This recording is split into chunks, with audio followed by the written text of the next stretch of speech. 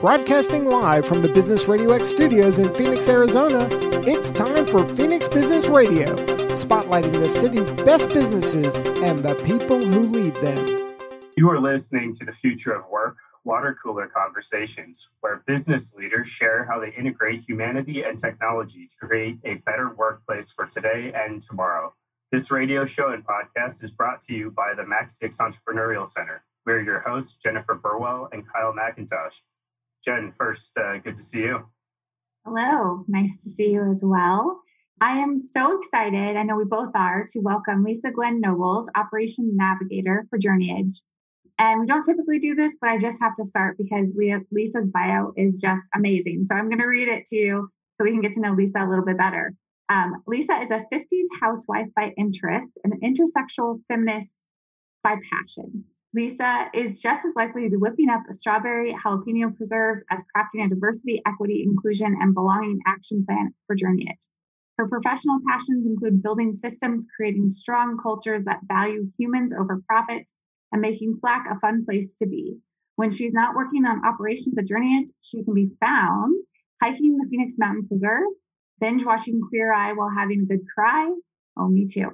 Planning her next international trip post-COVID. South America, Japan, Kazakhstan, and New Zealand are on the short list.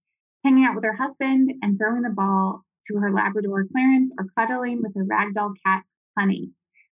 That is an amazing bio. And I feel like I've learned so much about you, more than even when we worked in the same space together. So thank you, Lisa, and welcome to the show.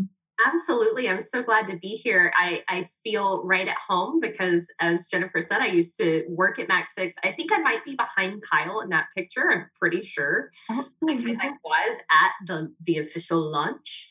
So this just feels like good times. I'm so excited. Yeah, it's so awesome to reconnect. We do miss having you in the space, but it's been fun to follow your journey, you know, like what we all do on LinkedIn or social media to see what Lisa's up to. But we like to start the show with going all the way back. So if you could start with where you grew up and then how you got from there to where you are today. Oh, gosh. Okay. Well, this is a complicated question for me because people always ask where I'm from. And I've actually lived in Phoenix longer than I've lived anywhere, but only during my adult life. So we'll go on the highlights version. I was born in Birmingham, Alabama. My dad is a university administrator. So kind of like the military, you never get promoted internally. You always have to move. So we went on a tour of the Southeast. We did Florence, Alabama, Springfield, Missouri, Murfreesboro, Tennessee. My parents moved back to Athens, Alabama while I was in college. I made a trip to South Africa after college for a year. Now my folks are in Victoria, Texas, and I have lived in Phoenix for 13 years. Yeah, so it's officially home. Wow, that is quite the journey. We've talked about this with a couple other guests who have a similar experience of moving around the country. How is like the culture shift or change from like the Southeast to moving to Arizona? Like, what was your experience like? Yeah, it's very different. I mean, I'll be honest there. One very clear difference is the food and the health culture in general. So, you know, when I go into the doctor and I give like my family's pre-existing conditions, I'm always like, but I'm from the South. So it's okay. I don't eat like that. It's going to be all right. But also, you know, the difference in sort of being in the middle of the Bible Belt versus being on the West Coast, very different. And then we also used to joke that Birmingham got trends about 10 years after the rest of the country. And so when I moved out here, like, I swear to you, everyone thought that I was like dressing like somebody's grandma. And it was just because I was like 10 years behind. And we're going to hope that now that is not where I still am. I don't know. I feel like that's coming back to be a thing. I'm kind of embracing the grandma vibes these days. The grandma vibes and the Blossom vibes. Like, I feel like I'm on an episode of Blossom all the time. The high-waisted jeans, the sunflower dresses. Yeah. I liked it then. I'm not so sure that I can handle it now in my old age. Yeah, I have to think about that for a minute. Yeah, I'm not so sure either. Yeah. What about South Africa? What was that like?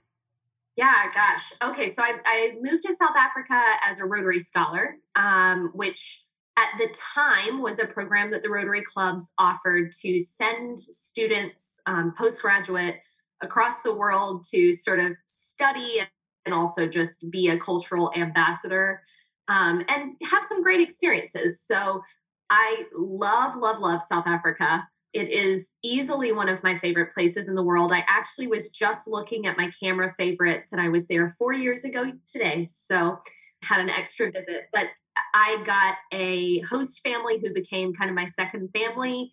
I got to live in the dorms in a South African university, which was incredible, and made lifelong friends that I still keep in touch with. Found my new favorite food, which is ostrich. Ostrich is like the new red meat. It's amazing. And we can't really get it here very much. You can go down to the ostrich farm, but you can only buy the eggs. Oh yeah, I was wondering because the one between here and Tucson, right? The ostrich farm. Yeah, and then I went to the ostrich festival in Chandler thinking like, here is my chance. But they only sell ostrich burgers, and you kind of start to wonder at the point that it's on a burger, like, all right, guys, is it really ostrich? Because that would be very cost prohibitive. Yeah. What does it taste like? Like, is it? It's a leaner red meat. So it's like a really amazing lean cut of steak. Huh. Now I'm interested. I wouldn't think I would like ostrich, but maybe I should just. You might like it. It's surprising. You never know what you run into when you're traveling. Yeah, I'll have to go to South Africa to find some. I like it much better than I liked any of the other, like, what we would call strange South African foods, right? Like I had zebra and I had warthog and I had kudu, and all of them are fine, but ostrich was like, whoa, okay, like this should be a thing worldwide. So cool. So take us kind of through your professional journey, because when you met Kyle and I, you were working for New Global Citizens, and I see a theme through all of your body of work. I'm sure you see many themes. So could you kind of take us through your background professionally and then up to today, where you are today? Sure. I'm glad you can see a theme. I either get people who say like, oh yeah, I see what you're doing, or like, what the heck is your resume? So I actually started out as a teacher. That's how I came out to Phoenix. I was a member of Teach for America. I wanted to teach elementary school, and I got to teach sixth grade at Griffith Elementary for 2 years and loved the experience of teaching, but really struggled with the realities of teaching. So like my first year, I had 45 students in my class for the first couple of months. Yeah, and you have that look on your face because the state average is required to be 36 or below. But at the time, we had the structured English immersion classes, which were for ESL students. The average included those classes. So I had 45, my neighbor teacher had 45, and our SEI teacher had 18. Legal. We did finally hire another teacher, but I think back to those days and like trying to make notes in 45 journals in one afternoon. I was so incredibly overwhelmed. It was more than I could possibly handle. And I think, frankly, more than most people can handle. Teachers are angels. And I think all parents have realized that this year of all years. And so, I started to really think about, do I want to do this long term? I took a brief move to the Bay Area and thought, well, let's see what education looks like here. And really determined, yep, this is not going to be something that I can do lifelong. It's just not. As a typical operations professional, I am highly opinionated about how things should be done right and highly anxious if they're done wrong. And so that doesn't work so well in the classroom. And so I took a brief break and got a cool 9-to-5 working for a recruiting company, and learned a lot of the operations standards that I still get to use now. And then, as you said, I transitioned back to Arizona to work at New Global Citizens, which was at the time a global education nonprofit. So writing content and supporting teachers to implement all kinds of projects from, what is the conditional probability of being affected by a landmine in Laos to in the US, right? Loved it.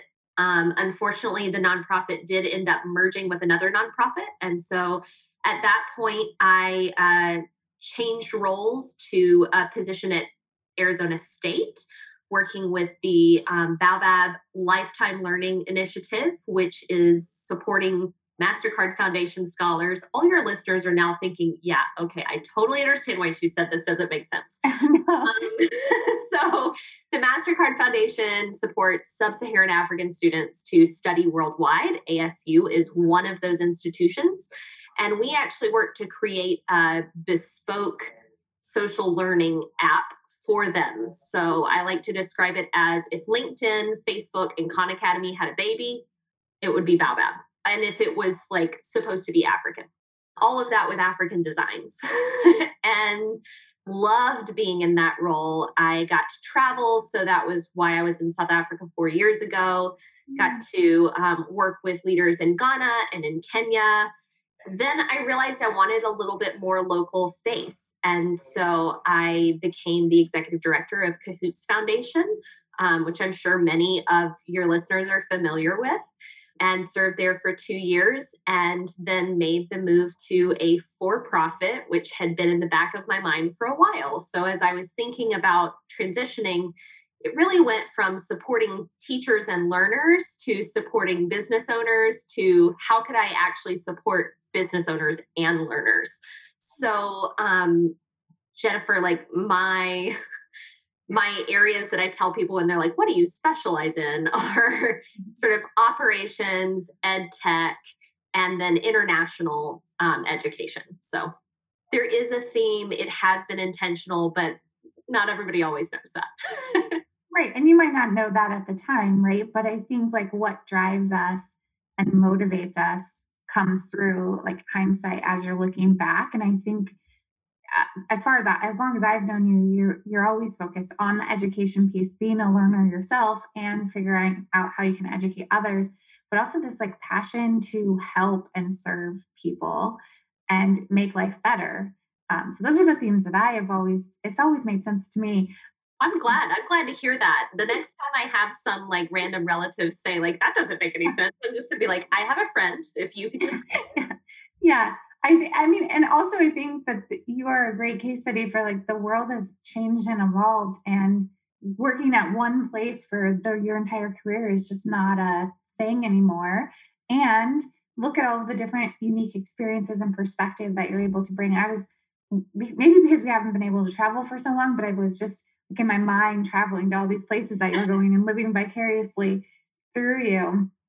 Yeah, you get a lot that way. And I've always found that even if I didn't realize what the next step would be, like that role really did prepare me for whatever the next step is. Yeah. And now I get to look at the lens of adult learning through my lenses of international and youth learning, which really actually has a lot of applicable lessons. So cool. So tell us a little bit about Journeyage and your role there. Yeah, so Journeyage is a startup in the Phoenix community. We began in 2018.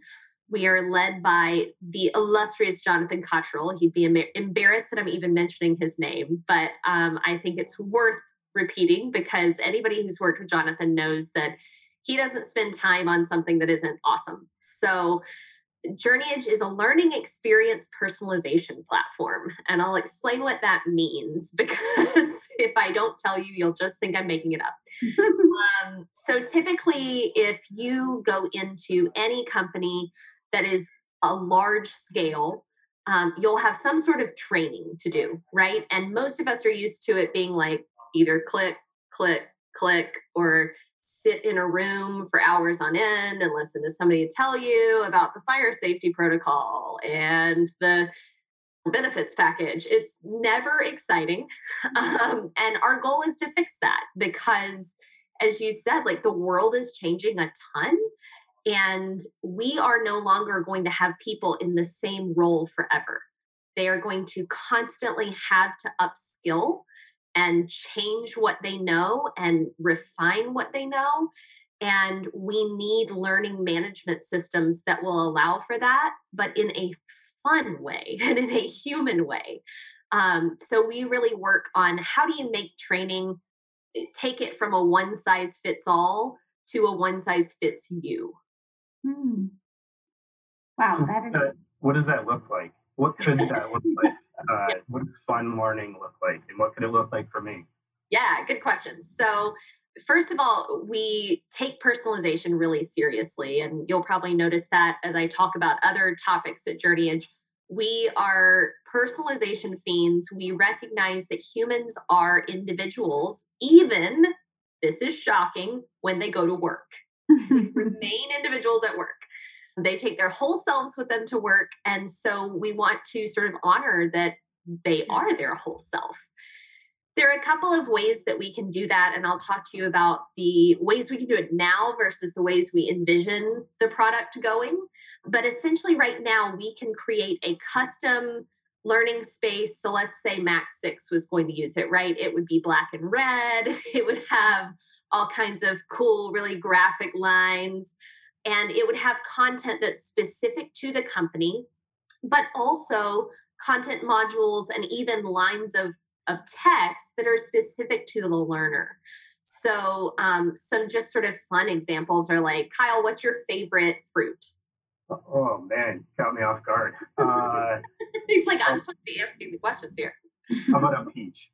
Okay, so we actually have the option that anytime somebody is learning and there's an example that needs a fruit, you can type in your favorite fruit, and from then on, it will always remember it. And it will talk about peaches from then on. Remembers your name, it remembers your favorite color, etc. So those are really simple examples, but there's a lot of brain research that shows that that's engaging. And that's why your high school teachers probably wrote quizzes with your names in them from time to time, because it's actually good to keep your interest. But the other thing that we offer is being able to personalize the learning to the kind of learner and their role. So, for example, you have a large company, they work in Detroit and in Miami, right? And the janitor in Miami needs really different information than the product developer in Detroit. And so as you're going through the content, it will know that you're the product developer in Detroit and give you Detroit-based examples, give you product information. It'll feed you exactly the information you need to get in your role. And then in the long run, we're envisioning it so that you could share your learning preferences. So let's say you hate watching videos. You're the 0.1% of the US that doesn't want to learn with a video. You could say, I hate watching videos, and we will never give you one again. We could also use AI to be able to say, okay, Kyle has looked at this content and this other module. He probably wants to look at this third module next. So think of it as kind of like YouTube on steroids, right? Like if everything you got in your next play on YouTube or Netflix was actually something you wanted and something relevant to you, that's what it would look like. And we're really, working to make that content fun. We also have a whole group of learning experience developers and designers who can actually create those amazing learning experiences with a company. So it's not just somebody's like boss writing down standard operating procedures. Yeah, that's my question. So like for a company to adopt your system, like what does that look like? Because it seems like it would be a lot, but it feels like you have a system for that. Yeah, so we do. Most large companies have some sort of training already, right? It's very common that they're using an LMS that exists and they want it to just be a little more special. Or perhaps they're coming in brand new, but they have a really strong culture and they want to make sure that that shines through in their training. So we have a spectrum of options. You can do anything from just buying the platform and uploading content and information to actually working with our learning experience designers to create a custom course for your company. And that's been the really exciting piece because a lot of companies that are in that sort of middle range don't hire an L&D person full time, right? And actually, if you've ever priced it out, it's really expensive to hire a contract L&D person. And so our team can take existing resources, can begin to tailor them, and within a month or so, give you an entire library of courses. We work with local video production folks, all kinds of options so that you can customize it to the way you want. And then we give each of our customers what we call a customer guide. Obviously, Journeyage, we're very focused on the journey metaphor. So you get a guide to help you through, make sure that your learners are finding what they need, make sure that you don't have any questions, and support you as you go forward. So there are sort of all of those options depending on where the company is at the moment. Super cool. I have so many thoughts running through my head, and it's like, feels like very chaotic in my brain. I have sat through many non-fun trainings. I don't believe that. That would that are just terrible. But I think about the shifts that we've had in the last year with COVID and everything, and the way that work is evolving and changing.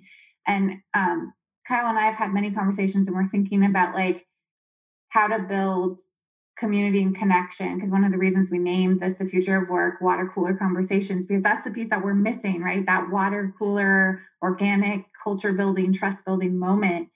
So as more people are virtual, and I think that trend probably will continue, I would think that there's an important piece here that Journeyage would play to help kind of instill that culture when you're not in the office necessarily every day. So kind of talk to us about like the importance of the onboarding experience for new employees and how Journeyage plays a role in that. Absolutely. So probably our number one use case that companies come to us for is like, I need to onboard a bunch of people. They either already were or suddenly are all remote. I'm not going to see them. I can't put them in a room. There aren't enough masks. There's not enough ventilation. What do I do?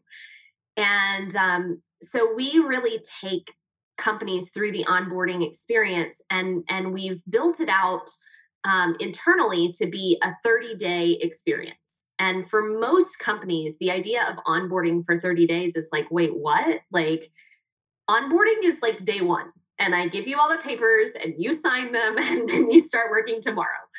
And I don't know if you all have had experiences like me, but usually that led me to like day 3, not having anything to do and trying not to actively scroll on Facebook. I'm showing my age here. TikTok. Totally on TikTok. But, trying not to like just waste my time because I didn't know what to do yet, right? You're not ready for your role on day 2 most of the time.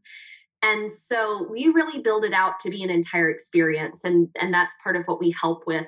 So I'll speak a little bit to what we do for onboarding and then how we help other companies do this. And the reason that we talk about what we do first is we want to be a culture first company, and we want to help set those culture guidelines for the market, right? So instead of, as is typical, right, you come to work and you try to fit into your cubicle, we, as I said, recognize that everybody's a human and an individual when they come to work.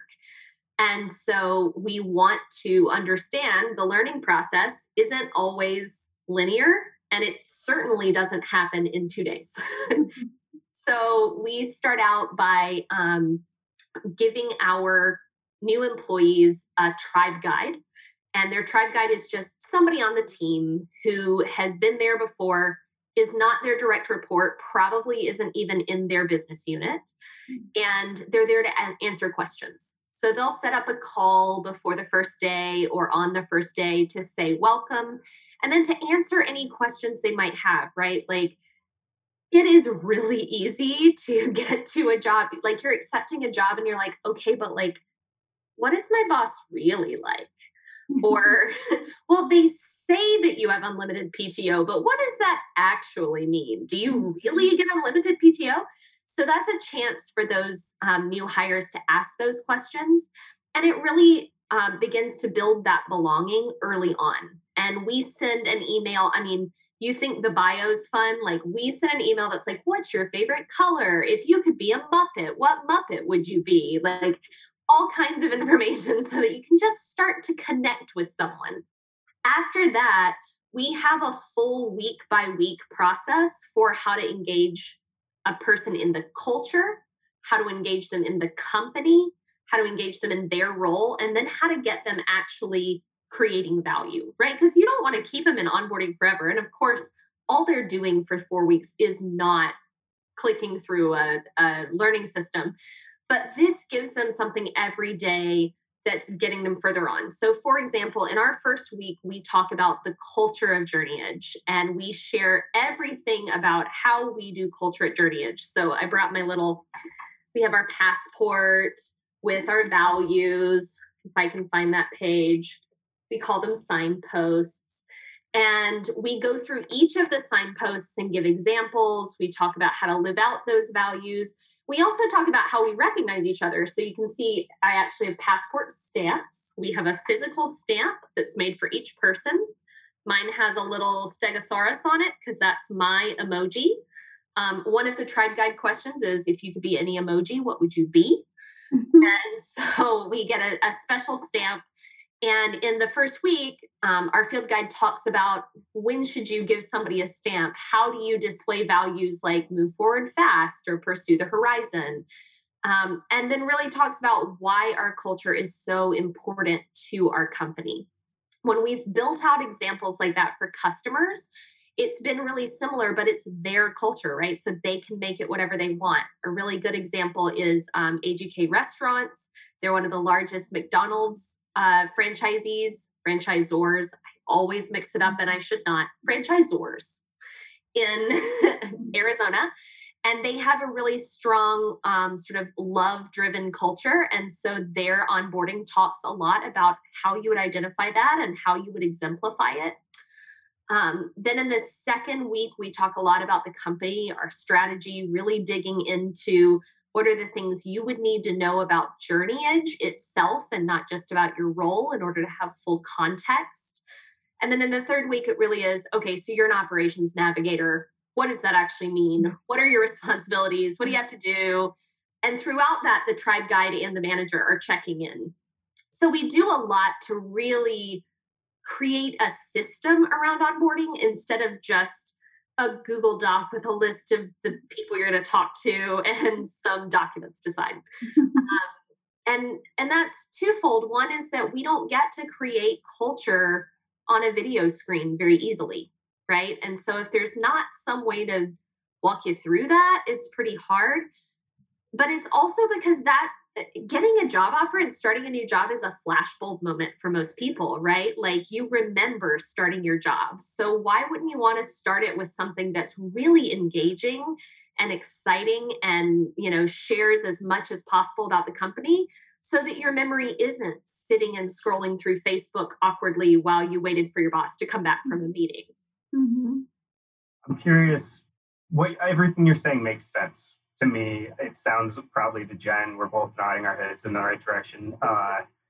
And it seems like this is kind of where society's going, where business is going, that they would get the importance of this. But do you see people coming to you and they just get the value of having their culture in their company? Or, I mean, it seems like you could have an easy case to sell to someone, hey, here's what the quantifiable results are going to be if you have people more engaged with your culture, whether you care about this going in or not. I mean, I'm just curious what you're seeing out there, if it seems like there's been a shift towards this. There's absolutely a shift toward it. And thank goodness we're seeing a lot of studies that show the benefit of building a really strong culture. We're also seeing a lot of stories that show the benefit of a strong onboarding. So, I'm going to mess up my statistics, and we all know that 87.5% of statistics are made up on the spot. But I believe it's about a third of employees stay longer if there is a formal onboarding at their company. There are also statistics around how impactful it is to have years of service celebrations, to have a culture that can actually be defined and spoken of. So there's been a lot of research that actually supports that you will be more profitable and you will maintain your employees longer if you do this. Certainly, we still get, some companies are like, I don't need the culture stuff, just write it down. But for the most part, we really do see that that is important. And it has been a huge need during COVID that suddenly, companies are saying, like, how do I make sure that my new hires who I have never met in person are the kind of humans I want working for me? And, I can say from onboarding with Journeyage in June of last year, when no one was going anywhere in person, I didn't meet anyone until 4 months later. And I still felt really connected to the culture. And that onboarding process was a big piece of it. So, another piece of it is we don't just want to sell our product, although of course we do, right? But we also want to sell what our culture is, because we believe it's what others should have.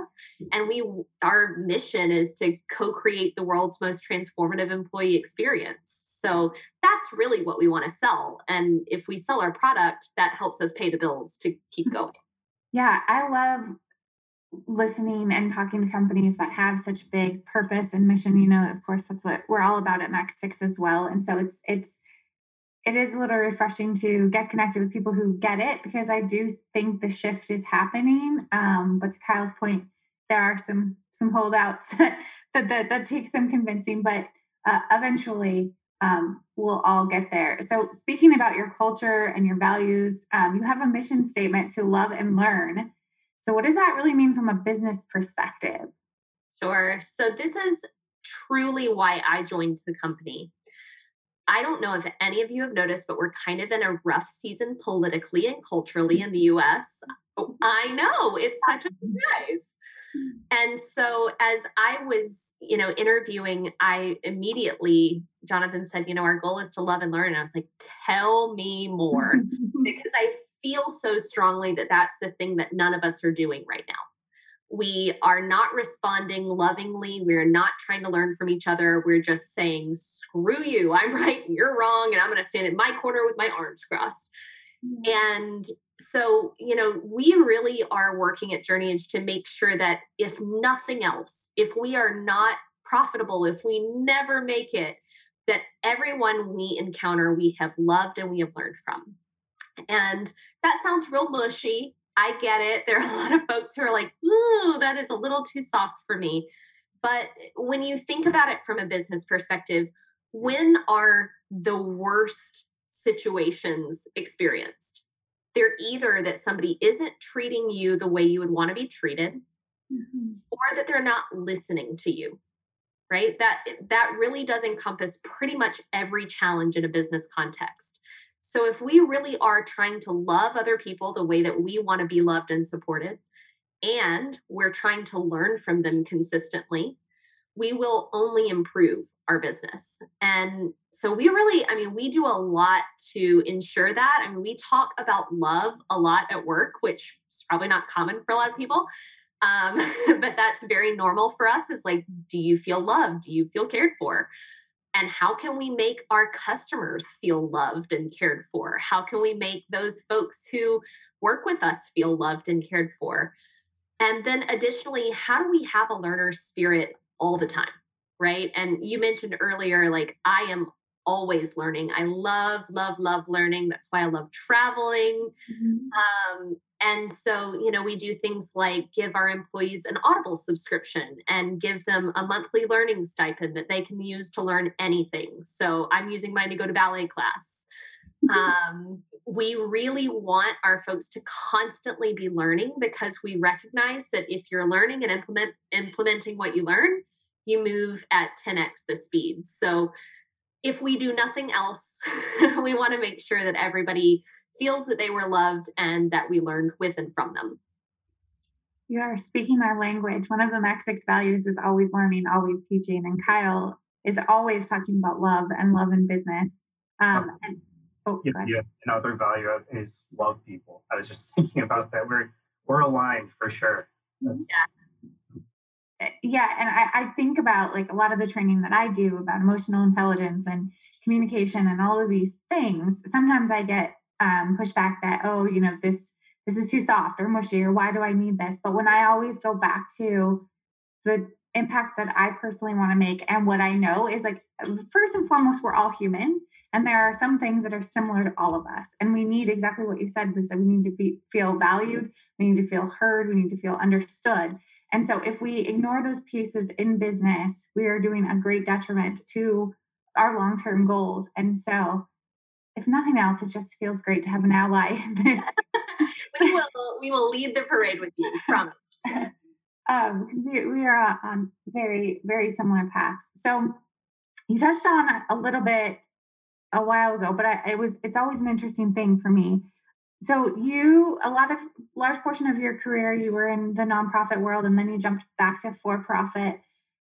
What was that like for you? And what was like the deciding factor there? And is there a difference for you?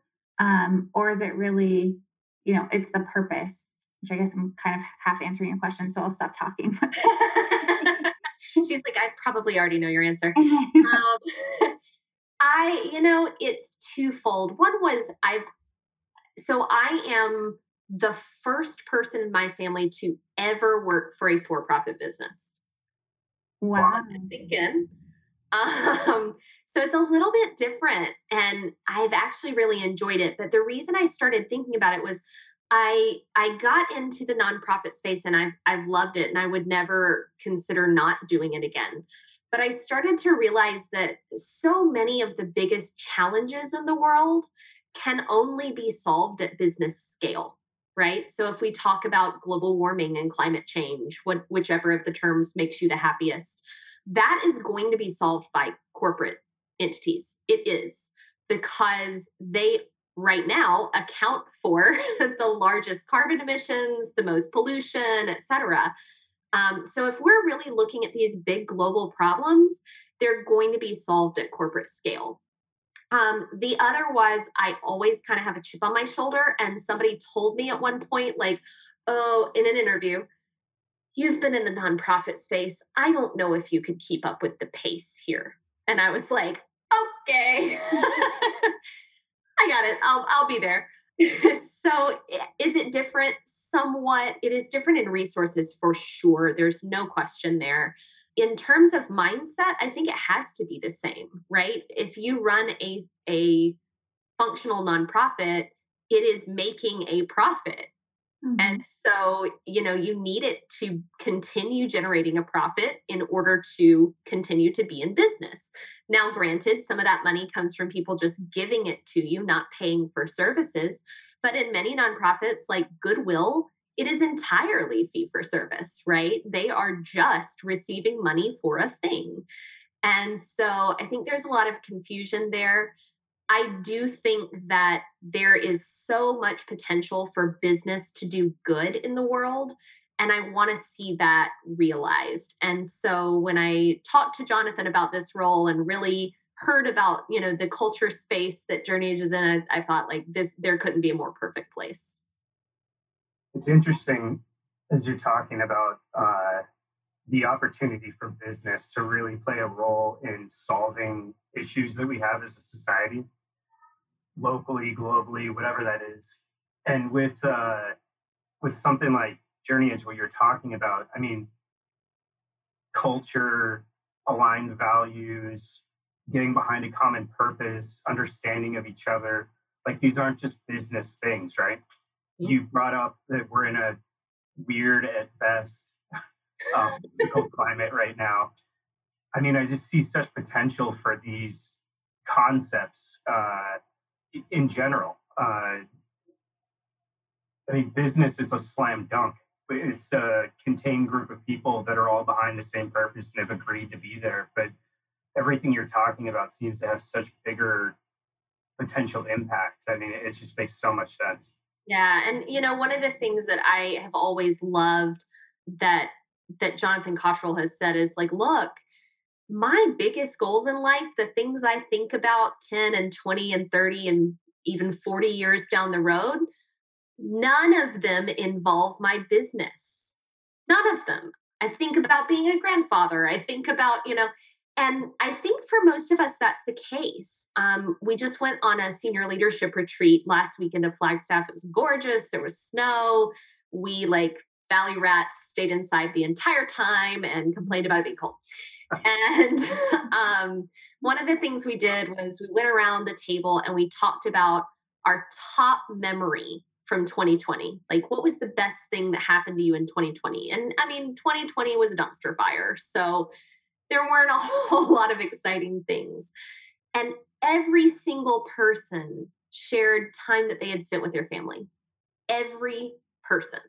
And these are people who had major wins last year, who could have, I joked, I was like, well, I got an okay job last year. But, other than that, it was like, I talked about my nephew setting the table for Thanksgiving with his Mr. Potato Head figures, right? Like, those are the things that really matter to people. And these big issues are the things that really matter to people. And business is supposed to be a conduit for that. It's not supposed to become your whole life. Now, granted, I think about Journeyage and I think about our business like a lot of the time. And a lot of times I'm sitting at home and, we're supposed to be watching Master Chef on TV. And I'm like, oh, this is a great idea. I could totally use that. But business is supposed to be a catalyst for good. It's not supposed to be a way for all of us to waste 8 to 10 hours a day every day. If we really thought that that was the case, that would be incredibly depressing.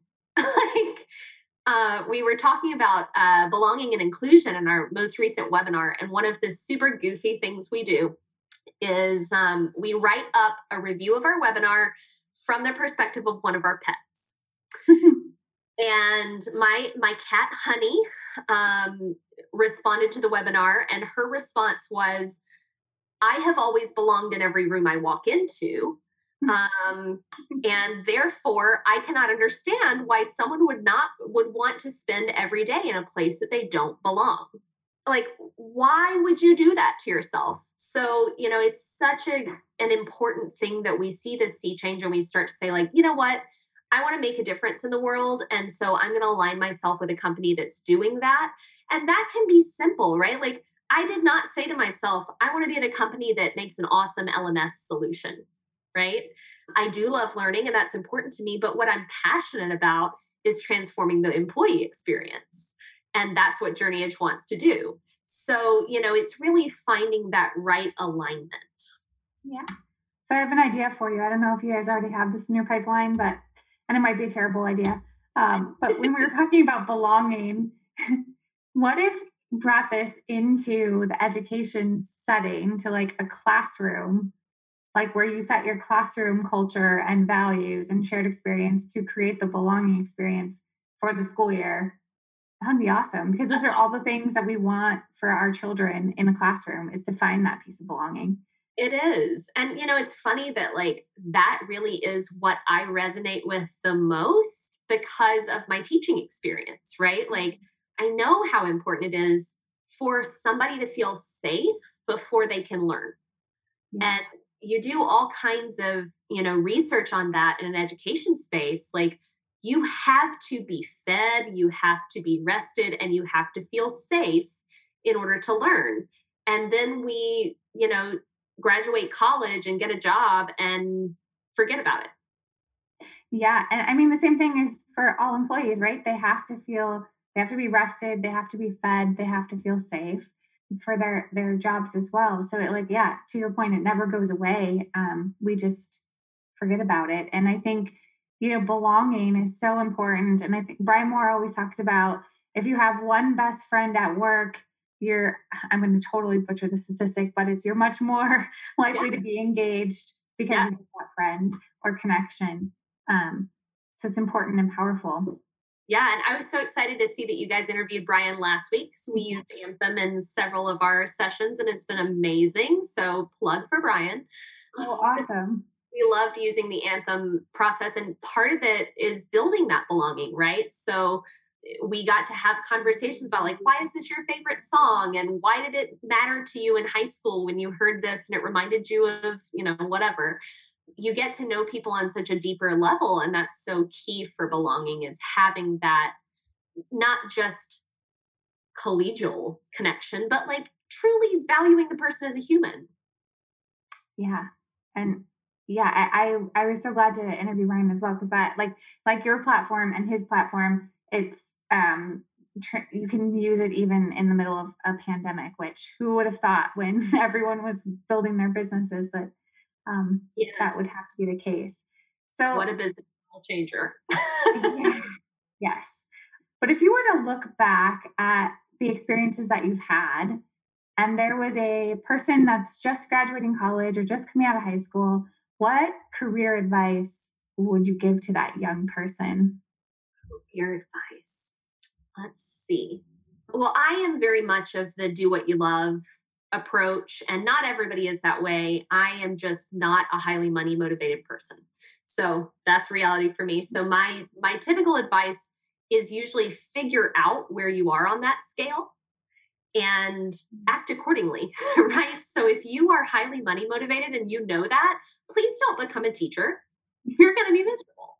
If you are highly purpose oriented, please do not go be a consultant somewhere. You're going to be miserable and you're going to spend 80 hours a week just like banging your head against a desk and thinking about which kind of, staple would save the most money. So I think that's a big piece. The other is the biggest skill I think that people need right now is the ability to change. And that sounds really easy and obvious, but one of the things that moving so much as a kid taught me was how to change. I was in a different school, in a different classroom, in a different city, in a different state, and I had to just pick up on that. And it has been an incredible gift to me in the long run, although I tortured my parents at the time. I still tell them they ruined my high school life. But, I think the ability to change and to do so cautiously but optimistically is just incredibly important. That is such great advice. I'll take it myself. I think where All need a reminder right now. I know change is hard, and the more that we're able to be like Kyle, all last year was reminding me to be comfortable being uncomfortable, and that is what that year 2020 taught us all. But I do agree that change is so important, and thinking that's a really good perspective. Your first point about thinking about where you are on that continuum, because I think so many people say do what you love, but if what you love is, I don't know, painting baskets and you are Right. very highly money motivated, like that's not going to work out for you. Because so that's very interesting. Yeah, Way I think you have to be honest with yourself. Like, I want to spend time with my husband. I want to spend time with my extended family. I love cooking. But if I were a chef, I couldn't do those things, right? I'd be awake while they're asleep and they'd be asleep while I'm awake, and that wouldn't go so well. So I think you have to be honest with yourself about who you are and what you want. And granted, you can tell somebody coming out of college that, and they'll probably figure it out in 10 years, much like most of us did. Yes, that Go, is go through some of that much needed change and work. good. Well, we are almost out of time, but we want to ask you our questions that we ask. You got to get a pen that we ask every guest. We're keeping a list. Ooh. No pressure. But Kyle, Writing down your answer. yeah, it'll be captured forever. Kyle, if you want to start. I'm going to ask two questions. And the first one is one that I always ask. And the second one, I'm picking up on something you just said. And I'm going to ask you about that too. Yep. So my first question is, what is your favorite book of all time? Oh, that's easy. Grapes of Wrath, John Steinbeck. Nice. And my second question, because you said you love to cook, is what is one of your favorite things to cook? Oh, homemade pasta. Any kind, don't care. I just want to get out the pasta machine and roll out the sheets of dough and experiment. I haven't rolled pasta out since I was maybe 7 or 8 years old. And I'm back on board. Well, That the sounds pandemic's pretty a great time for it because you've got time to do anything you want. awesome. It's true. And, hey, always learning, always teaching. It's about time to learn something new here culinarily. Your kids probably need to learn how to make pasta too. Hey, I'll tell you what, just because it's interesting, I've been working with both of them, but in particular, my son, who's 5, learning to cook, and he loves it. And what really turned the page for him, I think, was I started to associate it with Legos. Like each one of these ingredients is like a different Lego piece that builds on the other one. And if we're cooking, there's cooking whatever for dinner, but if we're cooking something from a box, it's just like the instructions that you follow. And it's just fascinating to see the light bulb go off and the learning happen as opposed to, oh, dad's making me do this with him because he thinks it's fun. And it really just changed a completely different thing. I'm sure that both of them would love to make pasta. Yeah, it's a great example of learning experience personalization too. Like you knew his learning style, you knew what he was interested in. And as a result, he was like, yeah, dude, that is cool. Like dad actually has some good ideas. There we go. Well, if we see Legos in your next, we'll know. Kyle will live on forever. Exactly. So my question is, what is one lesson that you learned in 2020 or during the pandemic that you plan to take with you and carry forward forever? My husband teases me that I am definitely a social butterfly. I would like to have plans every night of the week. And obviously, that has not been an option during 2020, unless I want to be on another Zoom call, which I totally do not. So, I think the biggest thing for me was like remembering to take time and to slow down and only do the things that are necessary and the things that you really like and let the rest go. It's not important if I've made it to every event in the Valley. Like, actually, no one cares. So, I was always like I need to go make an appearance. And my husband was like, an appearance? What's the point of that? So, really recognizing what's important and doing that and just that. I highly recommend, I actually have it right here, the book Essentialism. Oh, that's so good. Totally helping me to do that. I'm actually doing the Essentialism 21-day challenge right now. So that's my 2020 takeaway, and so far the 2021 takeaway too, but hopefully things will change. Yeah, that book is amazing. That I really enjoyed that book. But I also thought about, because our schedules, especially with my 3 kids, like every day there would be something, and we were so busy, and like there was no time between things. And then when everything stopped, it was like, oh my gosh, we can breathe. And now I've been intentionally adding back the pieces that I really want, and not having to worry about all the other stuff, because literally no one else cares. Like no one's like not missing. So you actually don't look back and think, man, I didn't get to go to that one thing for 20 minutes. Like, and I am not a parent, but having been a teacher, I can pretty much guarantee your kids don't miss that either. No, they don't. Although they are missing. Well, they get to go to school now, so that's good. But they were missing some social interaction. But absolutely, yeah, that has been the hardest piece for sure. Yeah, but the running around, no, none of us miss that. No, nobody needs extra time in the minivan. Yeah, exactly. How did you know? I made a basic calculation and said minivan makes sense here. Kyle, so funny story. Kyle and I have been friends for over 10 years. And so we knew each other before. Well, I knew Kyle right when he was getting married, but he knew me before I got married, before I had kids, any of that stuff. And we always joked. And he said, if you ever get a minivan, we're not friends anymore. We cannot be friends. And the day I drove up to Max in my minivan, I was like, oh no, Kyle, this is the end of Kyle and I. But thankfully, we are still friends. Yeah. You always said you were going to get a minivan, so only one of us fulfilled our long-term promise, because we are still friends, yes. That is true. I did swear off the minivan, but it is so practical. You just can't. I realize the older I get that there were reasons our parents did these things, and they did know what they were talking about, but man, it's painful. I try not to tell them to their faces. Right. I just appreciate in my head and not tell them. How sad. Exactly. Thank you, Mom. You were totally right. But I can't tell you for the 3rd time this week that you were right. That's just not going to work. Right. Maybe in a decade, I'll be able to share. Exactly. We'll wait for a really difficult day, and then we'll be like, Mom, I got to tell you, you were right about 17 times. Otherwise, it's just more to hold over you. Exactly. Well, we are about out of time. This was an amazing conversation. Thank you so much for joining us, Lisa. We appreciate it. Can you tell everyone where they can connect with you or how to get in touch with Journeyage? Absolutely. So first of all, thank you so much. This was great. Maybe we'll just make this, we'll have the Wednesday hangout and have a Zoom call and talk about nothing. We'll have Seinfeld for Zoom calls.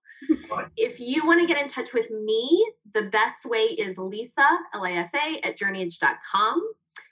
You can also find me on Instagram at Lisa Glenn Nobles. Yes, there are 3 N's in a row, lots of N's in my name.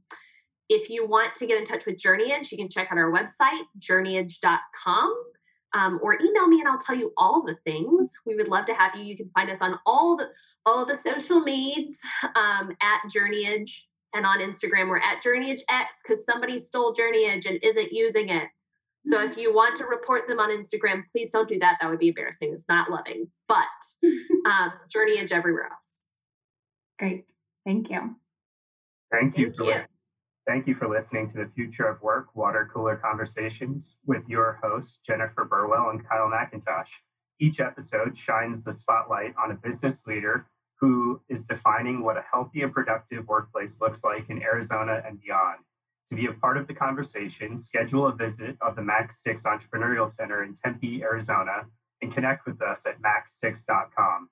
Be sure to like and subscribe to our podcast on Apple Podcasts. And now we're off to continue building better communities where people and businesses thrive.